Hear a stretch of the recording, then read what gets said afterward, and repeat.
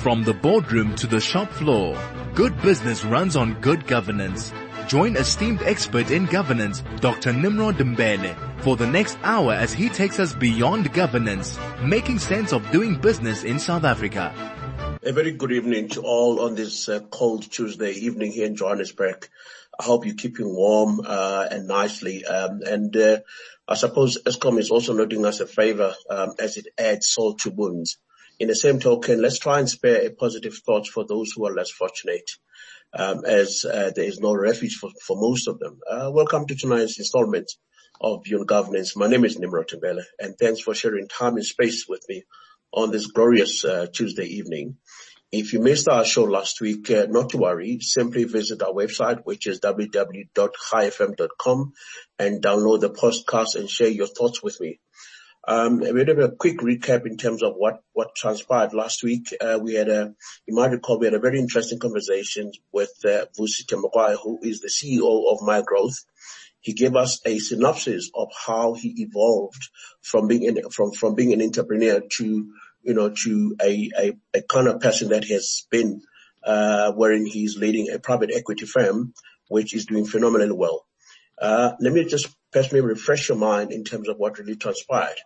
Our conversations were centered around small businesses in the context of economic crisis, which are compounded by COVID-19 pandemic. You would know that prior to COVID-19 eruption, so to speak, the country was, in recession. Hence, the likes of business for South Africa established a business response to COVID-19 pandemic due to expected decline of between 8 to 10% economic growth. He also reflected, in my view, on a rhetoric of policy around SME development. What was my highlight? Because in every conversation, one tends to reflect on a highlight. For me, one of the biggest highlights is the fact that small businesses are not as organized as big businesses and unions. I think there's a merit in that supposition. If you don't believe me, what is happening in the tech industry? They often get what they want because they're pretty much organized. The other observation for me is the funding landscape which exists in the country. We know that funding regimes exist, but they remain very fragmented. At the national level, we have the entities such as the IDC, PIC, DBSA, while at the provincial level, we have entities such as the Gauteng Economic Propeller. In Mpumalanga, we've got MEGA. In Eastern Cape, we have got Eastern Cape Development Corporations, and we've got a special entity that looks at the youth, needs, which is the NYDA. The question is, if we have all these things that are pretty much there, then why are we having these kinds of challenges when it comes to small businesses? That's a quite interesting question, because we've got this plethora of, support supposedly from government, and yet small businesses are still locked out. But anyway, those are my key highlights based on last week's conversation. Just to unpack the menu for tonight's conversation, I will commence by a reflection of issues that are quite significant, at the national, or issues that have national importance, and juxtapose these with governance issues, ethos, which is evolving from time to time. And secondly, on the menu, I'll be joined online by the brand new Independent Police Investigative Directorate Executive Director, Ms Jenifer Dikeledi Ntlatseng. I'm sure you are dying to hear her views on how she intends to restore the image of IPID as it has been on the news for wrong reasons, I would imagine. I'll also be joined online by Mr. Justice Ndaba, who would take you based on the kind of engagement thoughts that Dikeledi Ntlatseng will be putting through. As you know, the IPAD is being tasked with ensuring independent oversight over the SAPs as well as municipal police services by investigating allegations of misconduct against these. I implore you to weigh in our conversation tonight through our SMS line, our Telegram, as well as the email account. Our SMS line is 34519. The Telegram is 061895 1095. And of course, my email address is nimrod@chai.co.za. As a norm, allow me to thank my colleagues who kept you educated, entertained, and pretty much informed about what is happening in the country and beyond. As for me, I endeavor to keep you informed by pushing the governance agenda just a little bit more. On that note, let me thank Simon and Kathy, Lindy, and Howard for keeping you guys entertained. As I indicated earlier, let me just have a quick reflection on issues that stood for me. That has a national imperative. Level 2 lockdown conditions, has pretty much spelled relief to business such as liquor outlets, gyms and hotels. We know for the fact that the reopening of the economy by lifting restrictions is definitely a sensible thing, as the economy could no longer afford any further deterioration. The last time I checked, we lost about 3 million jobs just within a space of 4 months. How incredible is that? That is insane. However, we understand the fact that government has to play a balancing act by saving lives, but while maintaining economic activity. The balancing act is very delicate, especially in the context of fiscal limitations.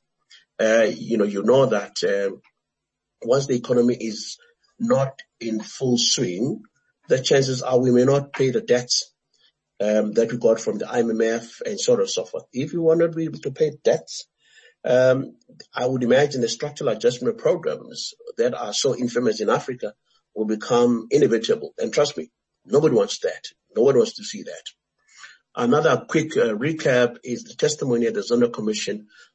We had last week that the former Minister of Home Affairs, Medusi Kikaba, had received cash from the Guptas. My goodness, what does this mean? Be that is made, because there obviously merits. He still have to come in and obviously cross-examine, these kind of allegations.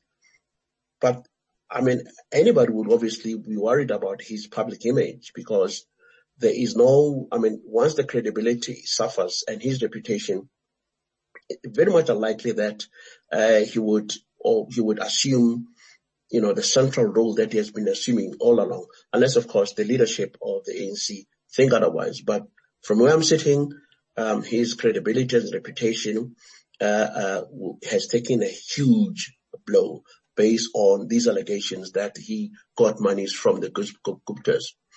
Moving on swiftly, what do you make of the arrest by the Hawks? I was so excited, that the fact that the Hawks are suddenly growing claws. This is something that most people have been, worried. We had Hawks that did not have claws. They could not hold on to anything. And I suppose the arrest of the 5 former and current, senior Free State officials on allegations of corruption, fraud, and money laundering, totaling over 224 million. It's a breath of sign. It's a breath of fresh air, as I suppose the wheels of justice are beginning to turn, and these institutions are beginning to inspire confidence. Talking of confidence, let me just take this opportunity to welcome Dikeledi Ntlatseng, who is the new IPID boss, and it couldn't have been a more opportune time, given the fact that she has been appointed on this very difficult position during, Women's Month, as we celebrate Women's Month. And I just want to add to the chorus of South Africans who have been literally applauding her appointment. And let me take this opportunity without any waste of time and say, Dikeledi Ntlatseng, good evening and welcome. Yes, I can hear you now. Thank you very much for joining us. And I want to join the South African chorus by wishing you well in your appointment as the new IPID boss. Thank you very much, and good evening to your listeners. And I would also want to say Happy Women's Month to all the women who are also listening to the show. Thank you very much. Yes, indeed. I just want to declare, because I know you in person, you and I go a long way back at Wits University, but the listeners don't really know who you are. But I just want to share an anecdote just before I give you space. I suppose our engagement back at vets have sort of sharpened you to be the woman that you are. I recall vividly, back at the time, you were like the only woman among men, among boys. Yes, indeed. I think at that time I was actually a tomboy, because then if you are in a company of men, you must start thinking like men. Although you guys kept on teasing me and making me think at the level at which men must think. But let me tell you, as I grew up and as I consistently engage with other women, I realized that, hey man, I'm a woman. Let me not forget that. But there are some characters, the characteristics that are still retained because of your influence, guys, I must say. No, thank you very much. I mean, I'm very pleased, Nkele. But, that was a bit of an anecdote that I wanted to share, or to declare, to the listeners. But, for the benefit of the listeners, who is, Jenifer Dikeledi Ntlatseng? Jenifer Dikeledi Ntlatseng is a girl or a woman from Soweto who grew up in Soweto. She matriculated at Maforim Phahlela High School, then went on to Wits to do my BProc, then proceeded to University of South Africa, that is UNISA in short, to complete my LLB. So basically that's who I am. I'm a mother of 2 daughters. Lovely daughters indeed. And I was employed by the Department of Community Safety in Gauteng, from 1995 until 2017. I ended there, in 2017 whilst I was the director responsible for community police relations in the Directorate. So I've been in that industry for in the community and safety fraternity for something like 20 years of my career. So I left work when I realized that I've reached the ceiling and I wanted to start thinking outside the box, start thinking about what is it that the impact that I can do in relations to safety and security fraternity. And hence, after 3 years, I decided to come back because it was just a lot. In a process, I must say, I wanted to learn outside a department or outside government, what are the challenges in relation to women safety and security in general. So basically, that had led me to then start applying for the position of an IPIT head. Thank you very much for that insight, Dikeledi. And I'm sure the kind of work that you've done in your previous capacity as the director responsible for community safety have sort of prepared you in a way for this kind of position. Perhaps maybe the first question I want to throw at you is being the first woman to occupy this position, which has been marred with a lot of controversies. What does it mean for you or to you? It's a mammoth task indeed. Let me indicate that. It's big shoes to fill. And I just felt that I must rise to the challenge, and I'm willing to rise to the challenge, because in the process, you must also develop your own vision to make sure that you accomplish that work. And you must work twice as hard than before, because basically, one, you need to prove yourself to people out there or your critics out there that you are capable because of my own experience in the safety and security fraternity. And secondly, because of my own qualifications to say, I deserve this position. And the other point is, as a woman, you must also show the capabilities and strategic leadership that you need to provide for such an institution. Thank you very much. I think you hit it on a nail. That firstly, I mean, there's no substitute for hard work. Yeah. And of course, there's obviously bringing to bear, based on what you'll be doing, your qualification, and obviously having to change. But I think the biggest question that everybody wants to know, particularly me in this particular juncture, we know that IPIT has been marred with corruption. From where you're sitting, what has been the extent of corruption within the services, within the police service, and how you intend to deal with this? I just have to take me through your thought process in terms of what are the practical programs that you are conceiving or are in the process of conceiving to try and deal with the cancer in the police service, as it were. Thank you very much. Let me just indicate to you that if you remember well, if I was to take you back, IP started in 2012 when it was regarded as an ICD, Independent Complaints Directorate, and that directorate was reporting under SAPS. So people were questioning the independence of the directorate itself. Then in 2015, it was then called IPID, meaning Independent Police Investigative Directorate.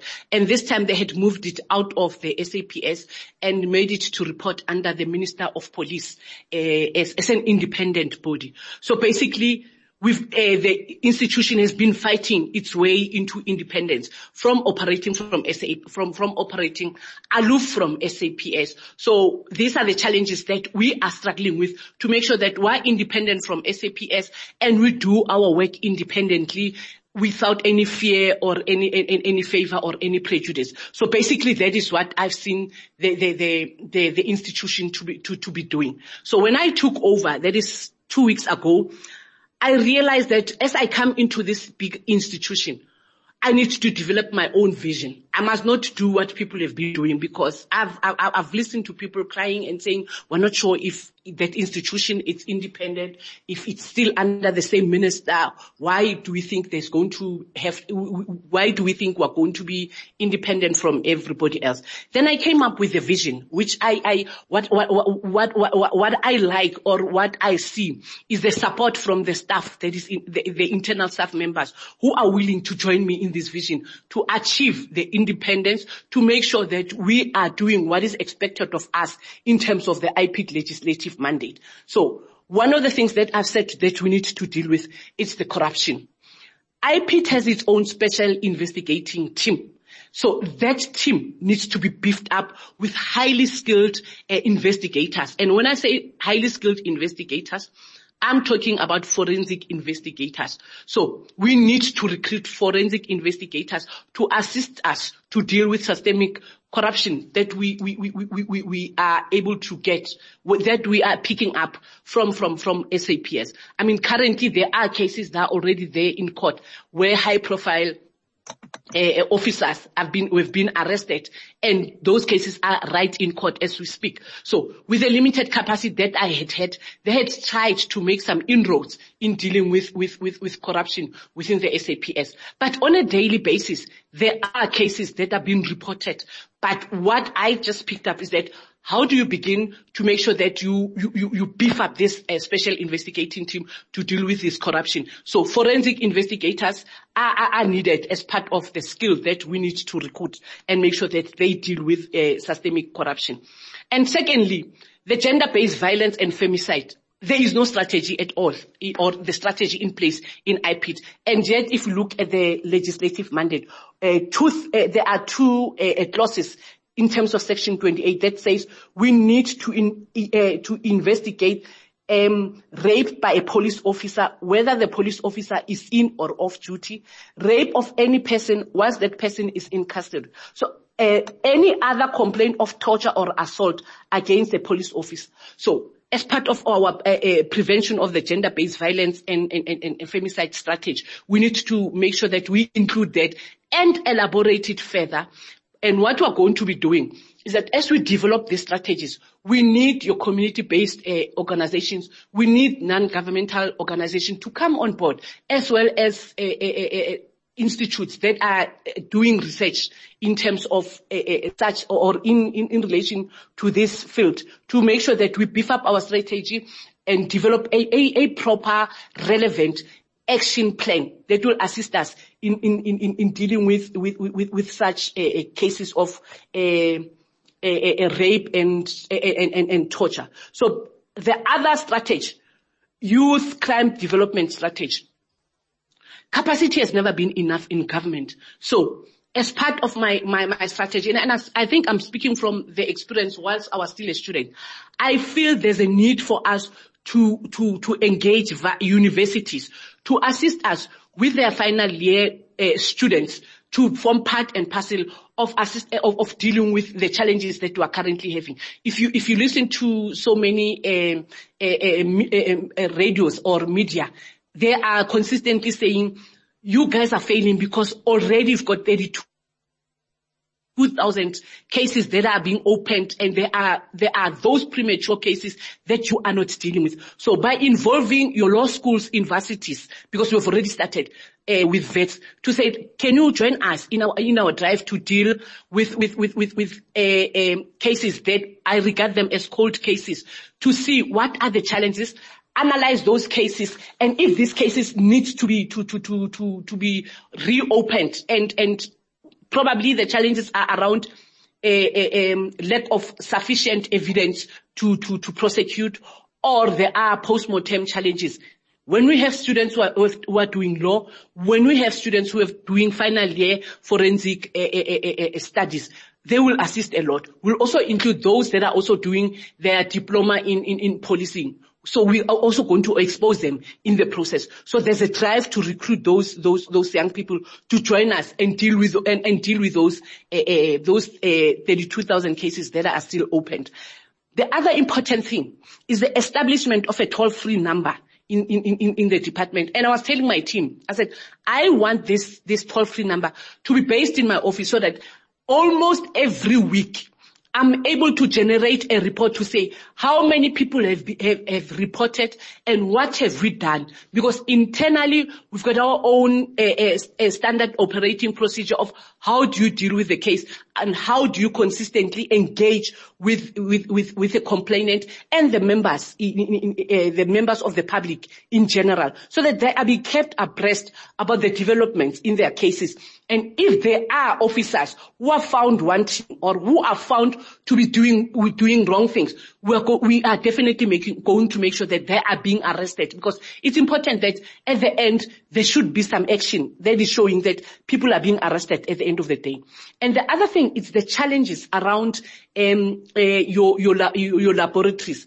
We realize that the forensic laboratories have been, during COVID-19, they've been dedicated to the Department of Health to assist with COVID-19 cases. So we've not been prioritized. Now, what we are currently doing, and they have already started, is to establish a panel of pathologists who have their own laboratories to assist us in fast-tracking or in easing our own cases or the backlog that we are currently having, and deal with cases where we need post-mortem reports. So that panel will be responsible for that. And because we are operating in 9 provinces, the ideal picture is that we get pathologists from 9 provinces to just speed up the cases and make sure that we come up with a convicting evidence or post-mortem reports that are going to assist us in dealing with cases at hand. The other one is around the development of a strategy on investigations of drug dealers. We know, as a matter of fact, wherever I go, whoever I'm engaging, people are complaining and saying, we know who drug lords are, but because police officers are working with these people, we just feel that we're not going to report, or we're disillusioned.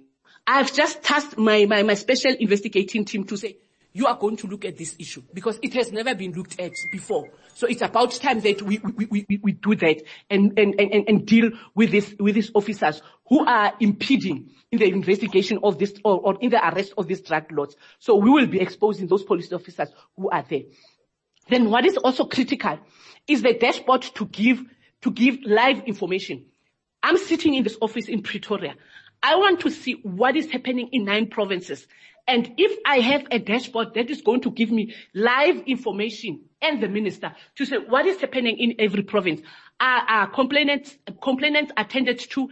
If there are challenges, we're able to call a particular province or our office in a particular province to say, guys, you have not been responding to your complainant. What is the challenge? And if there are complaints coming through, or a trend is growing in a particular province, then we need to develop a strategy, an outreach strategy to say, how do we make sure that communities are part and parcel of the processes of IPID? So I'm fighting for transparency to make sure that everybody knows about this.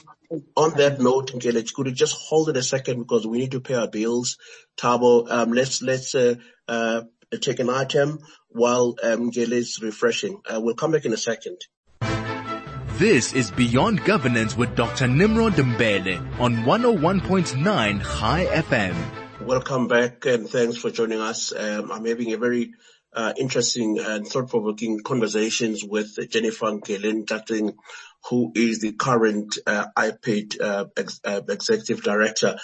She's unpacking her strategy in terms of how she wants to restore the defunct, less of a big word, perhaps maybe the dented image of IPID. She's currently giving us a breakdown in terms of what are her strategic thoughts, in terms of what are the practical things that she's currently pursuing. Please weigh in our conversation. Our SMS line is 34519. The Telegram is 061-895-1095. And I'm sure Mbele would love to hear your thoughts in terms of how you intend to partner with her in bringing some kind of credibility to IPID. Mbele, thanks for the kind of breakdown that you've given us. Perhaps maybe before we proceed, let's first unpack. You've so far I've noted about 7 or 8 strategic issues that you are currently working on. Firstly is the beefing up of investigating units by ensuring that there's high skilled forensic investigators. You want to work on gender-based violence, of which there hasn't been a strategy. You want to work on youth crime development strategy by partnering with universities to make an inroads in 32,000 cases that you define as cold cases or otherwise. You also want to establish a toll-free number which is based in the office so that you get live information on what is happening on a day-to-day basis. You also referred to the fact that laboratories have, obviously, have been dedicated to healthcare services and obviously security or police services haven't had that any kind of priority. We understand there is not behind that, but you are dealing with that by way of partnering with pathologists. These are well thought strategies that, in my view, and I suppose the listener could concur with you, but let me take a step back. As some of the issues that you raise do have financial implications. For example, when you're saying, because we have noted in Section 9, entities such as the public protector, there has been instances where there's just no money. How do we move around these, plans and activity strategies that you are thinking of, in the context of fiscal constraint? Because it's one thing to have a plan, it is another to implement the plan, particularly when the plan has cost implications. What are your immediate thoughts around that kind of a challenge? With regards to the budgets, what I've picked up when I came in was that there are vacancies that are there in the institution itself. So what I've requested my team to do is to realign the structure to make sure that we are delivering on our legislative mandate. Let's just not fill the post for the sake of filling them, but let us make sure that people who are going to come in are people who are going to add value to the legislative mandate and make sure that what we are required to do, we are doing it properly. So they are currently realigning the strategy, but of course we are led by the Department of Public Service and Administration to see where can we move around vacancies to make sure that we support the vision that I have. So we are expecting that we are not going to get any other money, but work with what we have, the current budget that we're having, by just relooking at the post that we are currently having. But second to that is that one is in the process of partnering with your national youth development agencies to assist us with regards to these young people who are going to be brought on board and be paid through our learnership or internship program. So they will be on board because already we have an engagement with them. So once that has been finalized, we will be able to map a way forward. The other agency that is also on board, it's the SACITAS, because we fall under SACITAS. So they are actually considering our application, but we need to wait for the internal processes to be sorted out. So we need to do what we have, but also engaging outside stakeholders to also join us in the vision as such. So we won't be requesting for more money because already we've been told that there's no money. Do with what you have. So basically, that's what we are looking at. Thank you very much, Nkele, because I think that's the biggest challenge for not only for IPED, it's literally a challenge for all the public entities. And I'm quite pleased to hear that the model that you are pursuing is that of collaboration and partnership. But mind you, these kinds of trajectories are not an event, a process. But the question is, how do you keep the lights on by way, to keep the lights on by way of bringing the support that you need to ensure that this vision that you have becoming a success? Already we're in the process. We are getting a good nod, let me say. People are indicating that yes, it's a good vision. We will certainly do that. So all we need to do is just to tighten up our memorandum of agreement with this institution that I've already mentioned. And yeah, we take it on from there. But let me say we are getting some support from this institution. So this is how we will be keeping the burning fire. But we must also not underestimate the team that is currently there already. They are doing their best to also assist in achieving the vision that I have, in addition to the work that they've been doing. And we find ourselves in the second quarter of the financial year, so we're striving to make sure that my vision is also included, or it's also inculcated in the existing program that is there. And especially when I look at some of the programs that I feel that they're just not relevant for now because we need to push the band-aid. So I do some internal budget cuts to assist in supporting some of the strategies that I want to implement.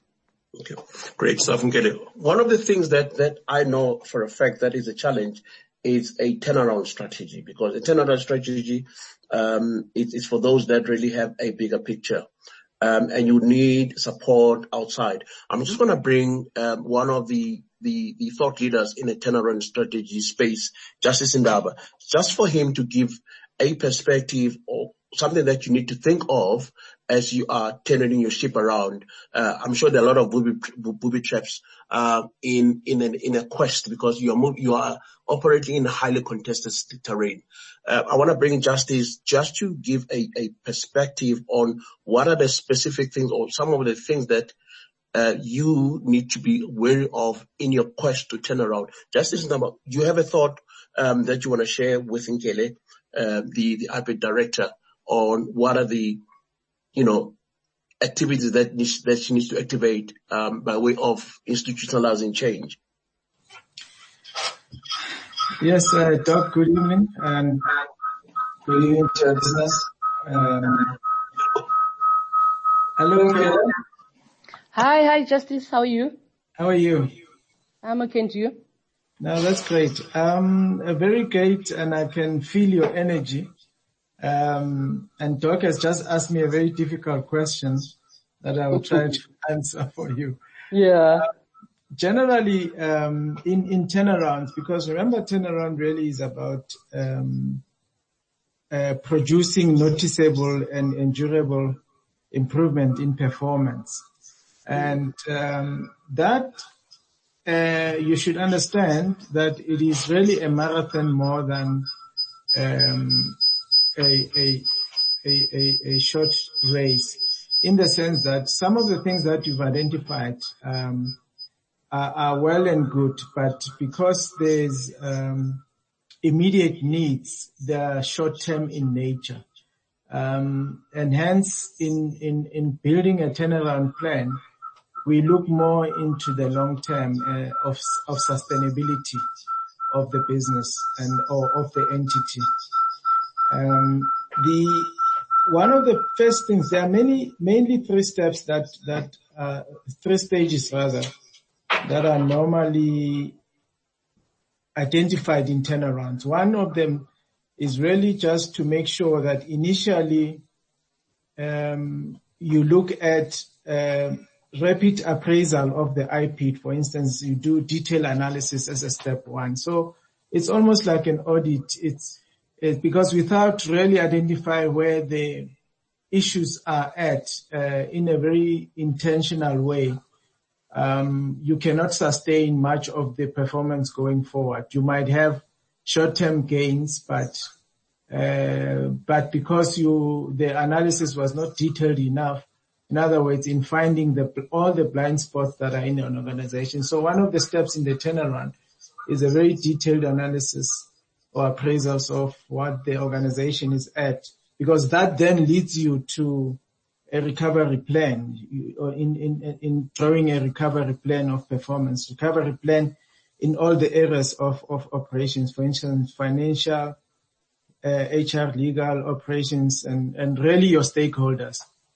Because in the recovery plan, then you tend to work out ways how you perform or how you improve performance in the financial space, how you improve performance in the operations and HR space, how do you take your stakeholders along? Because your stakeholders can be an impediment, especially you in IPIT.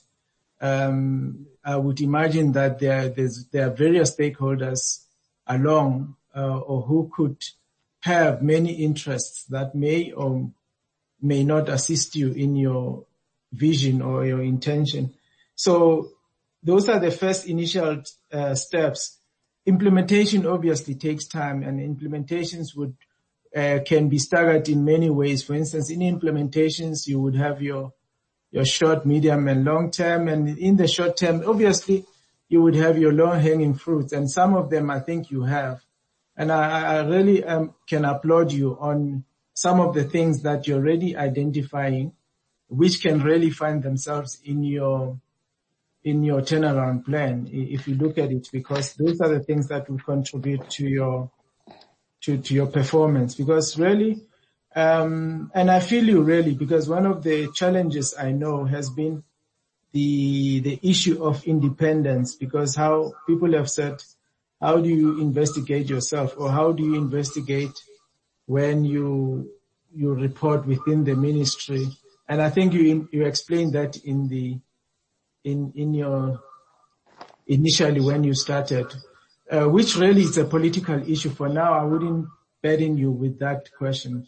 I was merely answering Dr. Mbele's question to say, look, if we look at a 3-step turnaround plan, which looks at your detailed analysis, appraisal of where IPIT is, developing your recovery plan, and in the recovery plan is taking your stakeholders along, looking at your operations and what is it that you can and cannot do in terms of HR, finances, and so on. So for me, that will be the short term or the immediate response, Doc, as you asked me. Thank you very much, Justice. Yeah, no, thank you very much. I really appreciate such inputs. Thank you very much, Justice Ndaba. I mean, I was quite deliberate when I asked Justice to make that input, because I strongly believe, for you to overcome, imminent hurdle in your new role, changed, turnaround strategy is going to be a cornerstone of your success. And there are a lot of people who would want to support you. And perhaps I'm sure the listeners of High FM, those who are sick and tired of seeing, the reputation of entities such as IPID being drawn into a mess, would want to support you.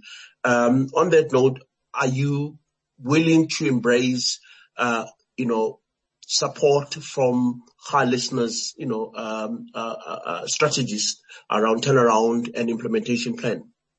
Yes, definitely. I am willing to do that. I'm actually becoming transparent. So everybody's input, it's so important to me because it makes me improve on a daily basis. And critics are there to actually assist one to grow and develop in a particular field. So I will consistently be engaging with Kai to say, guys, I've started with this process and this is the approach that I'm taking, and people must look into it, criticize this and give me more inputs. But more than anything else, I'm in the process of establishing a focus group that will look inwardly and advise as to how do I turn around this ship, like Justice has already said. I'm already identifying him to be there in my focus group. To say, how do I move from here? How do I fight for independence? How do I make sure that there is impetus in the work that I'm currently doing? You know, one of the things that we were discussing today, it was to look at the amendment of the bill itself to fight for independence, because definitely we can't always be relying on SAPS to beg for information. We must be given powers to bite. We must be given powers to look into SAPS. We must be given capacity or be resourced in such a way that we're able to deal with SAPS in totality. If you look at the capacity currently, it's just the ratio is 1 to 1,670 police officers. So you can imagine what does it really take to do investigation into such an organization. So basically, yeah, I'm opening myself up and I'm willing to share my space with the public, and I'm saying I am going to be as transparent as possible. I know there will be challenges where some people think that I'm not taking advices, but they must also understand I'm also tasked with this responsibility as well. Thank you very much for that, Nkele. I'm sure the listeners are quite pleased, and I must say it would be one of its kind because collectively we can actually turn the ship around. I mean, as a person alone, you're not gonna make it. But when we have, everyone supporting you, putting, shoulder to the wheel, the task that is at hand could definitely be addressed. If you have just joined us, I'm having a very engaging, constructive engagement with the iPad head, Nkele Ntlatseng. Please weigh in our conversation tonight. Our SMS line is 34519. The Telegram is 061-895-1095. And of course, your email address, your emails are welcome at nimrod@high.co.za. Nkele, as we pretty much have about 5 minutes to wrap up. I have to ask these questions around your short-term goals and your medium-term goals, because it's important as part of your strategy. I'm sure most people have advised you. There's certain things that you define them as low-hanging fruits, which are short-term. On the basis of the short-term achievement, you're more likely to, excel or at least gain traction in terms of public confidence, so that you're able to take on the activities that are more of a medium to long term. What would you say are your short term goals that you are planning, to get, and the kind of support that you need from the public? Okay. One, it's engaging with us through our toll-free number. I think it's important that we do that because it will assist a lot. In understanding what are the challenges in the system, and if there are complaints that have been reported, why are they not being dealt with? So it's important when I open this toll-free number, I'm able to engage with people directly. And people must bear in mind, I will also be answering that toll-free number. That's what I was telling my team, that, when you manage such things, you should not only rely on your staff members, but sometimes you must also sit and for an hour almost every day, listen to the complaints of the public and see how best are you going to deal with them, and get reports from different provinces and understand where are the gaps and how do we begin to address those gaps. But two, already we have started with the panel of pathologists. We are now in the process of selecting the pathologists that we want. There's a list of pathologists that have submitted, but we're looking more on those that are already having their own laboratories. So we will partner with those pathologists. Three, the issue of corruption. I think that we should have started like yesterday. Now we need to continue and beef up or strengthen the capacity in our special investigating team so that we are able to pick up the challenges that we're currently having. And then 4, it's around the issue of reopening of the prematurely closed cases. I've said to the team, for this financial year, even if we can start with 500, let's look at how do we begin to make sure that all these cases that have been closed prematurely are being brought back to life, and we're dealing with them so that we have we restore our own community confidence and people start trusting us as IPID. But 5, it's around the dashboard. That one we've already started. We're working very closely with our ICT team. I must say in September, the dashboard will be up and running, and I hope that it's going to give us the fruits that we want to achieve in that system. But the last one, I've said to my communication team, and I know that she's listening, I want an outreach program. I want to listen to the plight of the people on the ground. Every day I open a media and I'm listening to the challenges. I want to assist people. I want to work with people. People must tell me in confidence what is happening in various provinces and the challenges that they're experiencing when they're in the police service, when they go to the client service center where they are reporting these challenges. So basically, this is what I'm looking at as your short term approach that is going to give us your quick wins or the low hanging fruits that we want to achieve. But the other ones, yeah. And then the medium is looking at the gender-based violence strategy and the implementation thereof. And we are also looking into the rural safety strategy.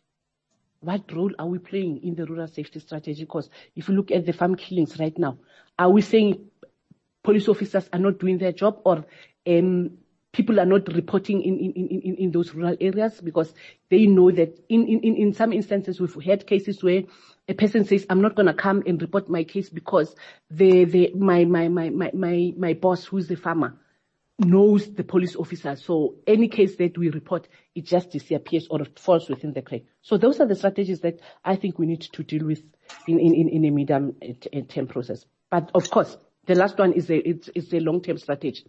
Looking inwardly, that needs to be ongoing and ultimately achieve the process. But because I will be having a focus group, it will also guide to say what must be done consistently to make sure that we maintain the reputation that we would have started to re-establish or rebrand the institution itself. On that note, Ngele, thank you very much. I mean, I just want to personally echo your views in terms of some of what you define as quick wins. I mean, the issue of the toll-free number, which is to be established. The panelists of pathologists with their own labs, strengthening the capacity to investigate corruption and reopening of the premature, the cases that were prematurely closed. And of course, the dashboard that will give you live information. And obviously more of a long-term, plan is the issue around, the gender-based violence as well as rural, safety, because that's one big issue. We know that, farm killings are a serious matter in this country, and you'll probably be among the people who are turning the ship around in terms of giving, the farmers confidence that this time around, issues are going to be dealt with. Unfortunately, we're going to have to leave it there, Nkele. We have run out of time. Once again, thank you very much for gracing High FM with your presence. We wish you nothing but the best. We definitely want to partner with you in your endeavor. We will support you and give you the necessary publicity for this journey that you've embarked on. It's huge. It requires men and women who are in union to support you so that you become successful. Your success is our success as a country, and I couldn't be more proud of you, Dikeledi Ntlatseng. Once again, thank you very much. Thank you very much, Ntate Mbele. Thank you. You're most welcome. Okay. There you are. That was Dikeledi Ntlatseng, who's the new IPID head, giving us insight of her strategy in terms of how she intends to navigate this very turbulent water. You would recall that IPID hasn't been in media or hasn't been in a positive space over the period over a couple of years or so. And we can only wish her the best in her endeavor. Well, that's it for me for tonight. Let's do this again next week. Justice Naba, thank you very much for your input. Kabisa, thank you very much for organizing the meeting and making sure that everything is flawless. And Tabo, the producer of the show, once again to you, my brother, also thank you very much for lending a hand. Let's do this again next week. Until we meet again, have a good one and good evening.